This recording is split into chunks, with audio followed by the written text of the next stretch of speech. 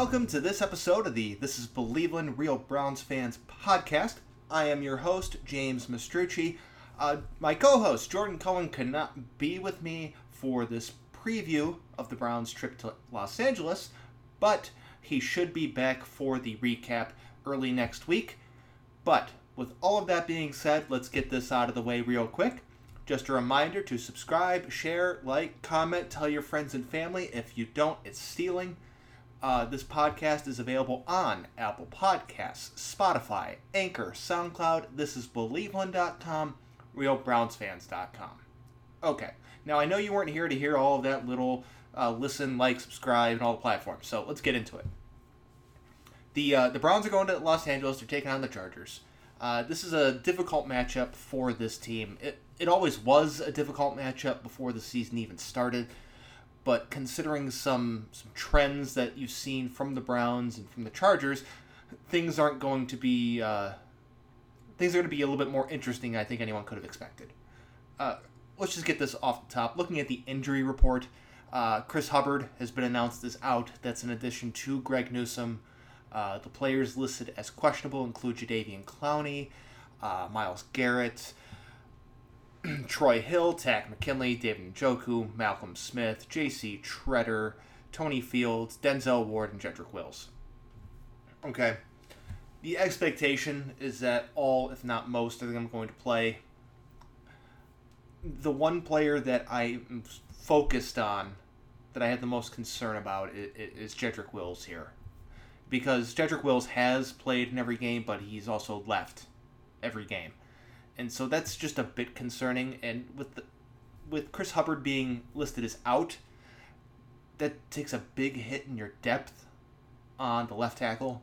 And that's not necessarily a great sign, considering they're about to go face a very good Chargers defense that features, someone you may have heard of, Joey Bosa, on that other side of that line. And while Jedrick Wills isn't like a top-end, top-tier left tackle, at worst, he's average on a consistent basis, and that's what you need. But if you had to dip low to that next group of left tackles and go into your depth, that means you're going to be looking at a guy named Blake.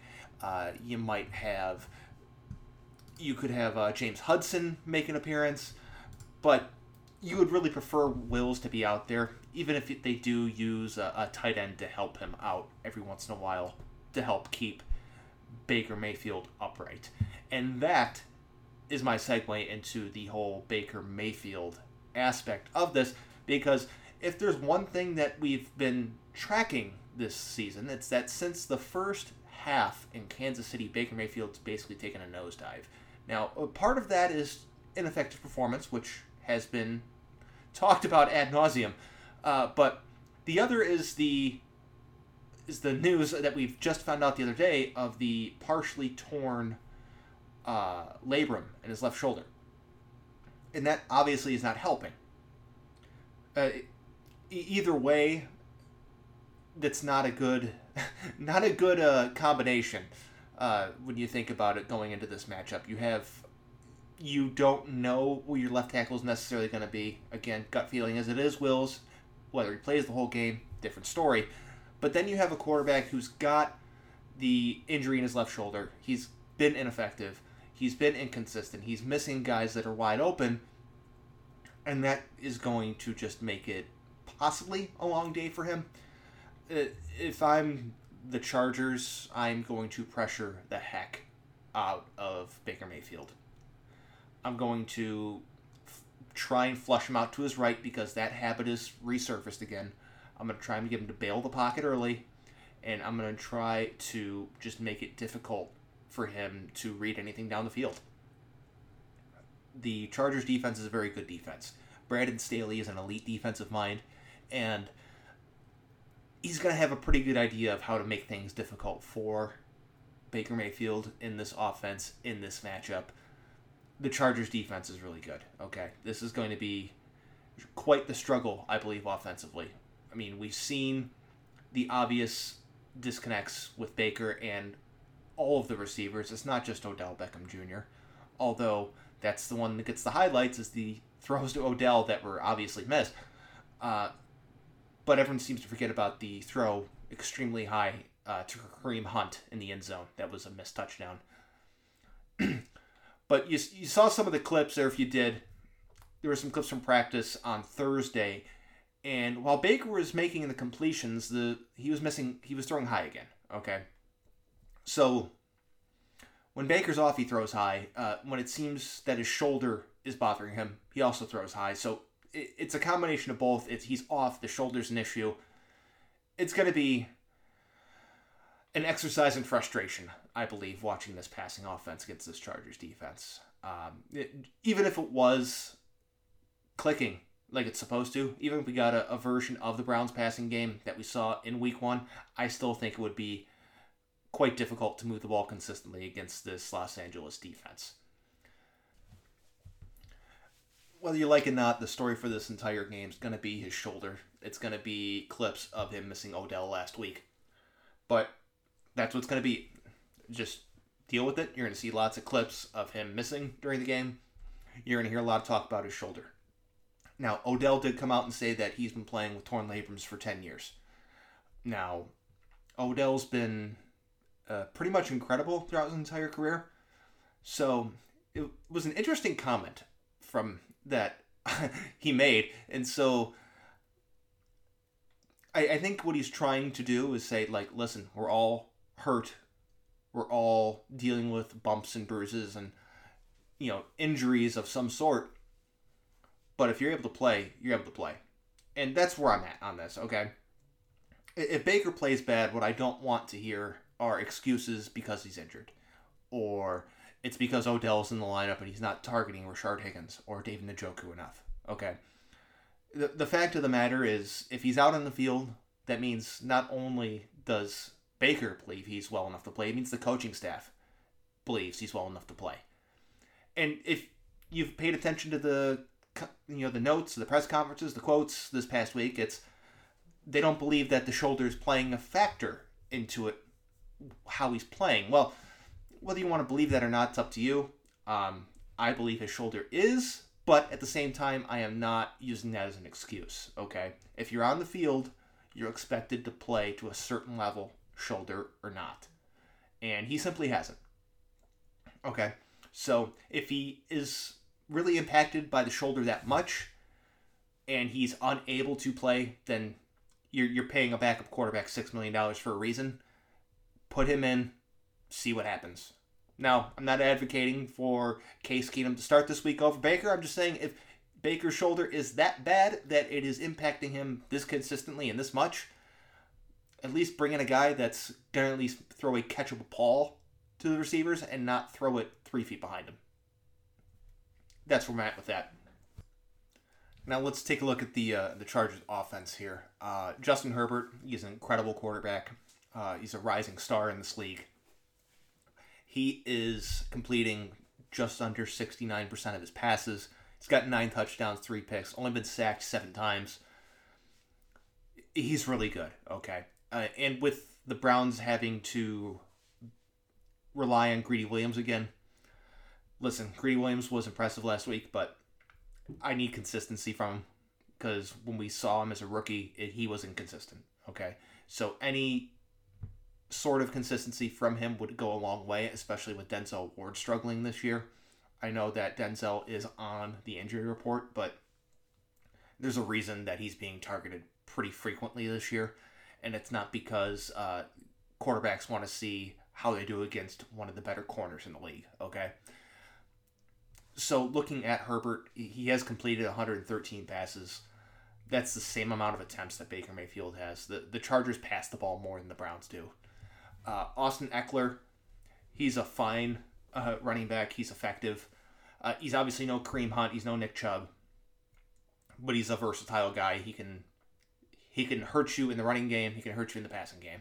And so, not that this is, the Chargers offense of 15 years ago, but this is still a Chargers offense that has some of the same spirit, I guess. They can impact you in multiple facets of the game.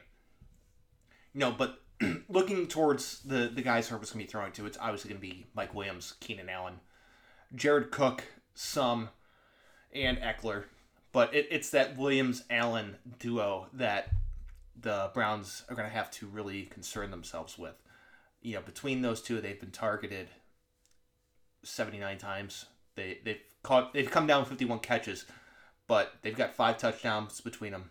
They have over 600 receiving yards. They average Keenan Allen averages 10.5 yards per catch, 13.3 for Mike Williams. So the Browns defense is going to have to get pressure consistently on Justin Herbert to make sure that he's not taking advantage of some essentially first down completions when targeting his talented receiving duo. Looking at his time to throw from the moment the ball is snapped, it's at 2.68 seconds. It's just outside the top 10, a little bit closer to middle of the road for quarterbacks this year. It is a little less than what Kirk Cousins is throwing. He's throwing at 2.6, and they bothered him quite often. But you have to think, at some point, this defense is going to have to play really well and disrupt one of the better quarterbacks in the league. Now, Kirk Cousins is fine, but he's no Justin Herbert. Justin Herbert's a better quarterback than he is. Herbert's easily the second best quarterback they faced this year, Mahomes being number 1. After that, it's probably Cousins, and then take your pick out of whoever they face between the Texans and Bears, really, because those games were kind of weird. But they're going to have to get to him. They're going to have to hit him. They're going to have to sack him. They're going to have to make his life difficult. So that means guys like Takk McKinley and Clowney and Myles Garrett, they're going to have to do their job. Especially considering the Browns defense is a defense that likes to blitz a whole bunch. So that's putting much more dependency on their front 4 to get to the quarterback. And whatever combination their front 4 is, they can figure it out. As far as Justin Herbert's numbers are concerned, he has a bad throw percentage of 12.7% this year. That's half of what Baker's is at right now. Okay. He's been pressured on 21.6% of his dropbacks, which is more than Baker. But so it seems like whatever teams are throwing at him, he's just not really folding. He's not having an issue. He's able to do what he needs to do. The Browns defense just needs to try and contain this offense. Okay, try and slow it down. Try and contain. Make the Chargers grind out drives. The Chargers are a team that likes to pass the ball. They like to prioritize the passing game over the rushing game, even though they still can run when necessary, which is kind of interesting considering the way the Browns have to win this game is probably going to be relying on the run. Nick Chubb, Kareem Hunt, get them involved a lot, okay? Make sure that those two are key cogs to the offense early and often. Keep them involved, especially considering the unknown level of play you're going to get out of Baker. You need to take the pressure off of him. You need to make it so he executes the plays that are given to him. You don't want him improvising. You don't want him holding the ball too long. You don't want him trying to stretch the field, because right now he can't. He can't throw it deep. He can't throw it deep consistently or accurately. What you want is nice, quick throws, timely throws. Get play action involved. I know the boots have been pretty much taken away from this offense. He's going to be forced to pass on straight dropbacks, which have never been his strength. Okay? If you can find a way to incorporate boots, awesome. But just play action, make things easy, maybe a little bit of motion to help him diagnose the defense pre-snap. Because once the ball is snapped, he can't figure anything out, and that's also been a problem his entire career. So, for the Browns, it's got to be a lot of the running game. Got to force the Chargers to grind the drives out, and you just got to hope to keep this game close. Because, like most games, for either team, this actually goes for either team. If either team finds themselves up by 2 scores at any point in the game, that spells trouble for the other one. Okay. I would have more faith in the Chargers being able to come back down multiple scores than I would the Browns. But that's mostly because I have more faith in the, consistent level of play of Justin Herbert right now than I do of Baker Mayfield. The Chargers are favored to win this game by 2 points. The over-under is at 47. I would probably go under on this game, and I think the Chargers are going to win. So I would probably take the Chargers. I would take the under. I think this game is not necessarily going to be a very exciting game, but hey, you never know. Sometimes you get an exciting game that's not necessarily all that high scoring. If this game's not a high scoring game, I don't think it's going to be necessarily because of sloppy play. I think it's going to be because of some good defense from both sides. However, I do think that if there was one side or one part of the game that could be sloppy, it could be the Browns passing attack.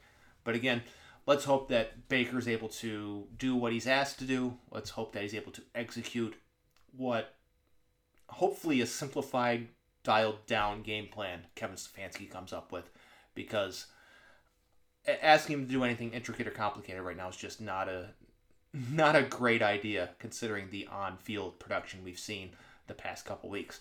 But with that, hopefully the Browns come out of Los Angeles with the win. Hopefully they can move to 4-1.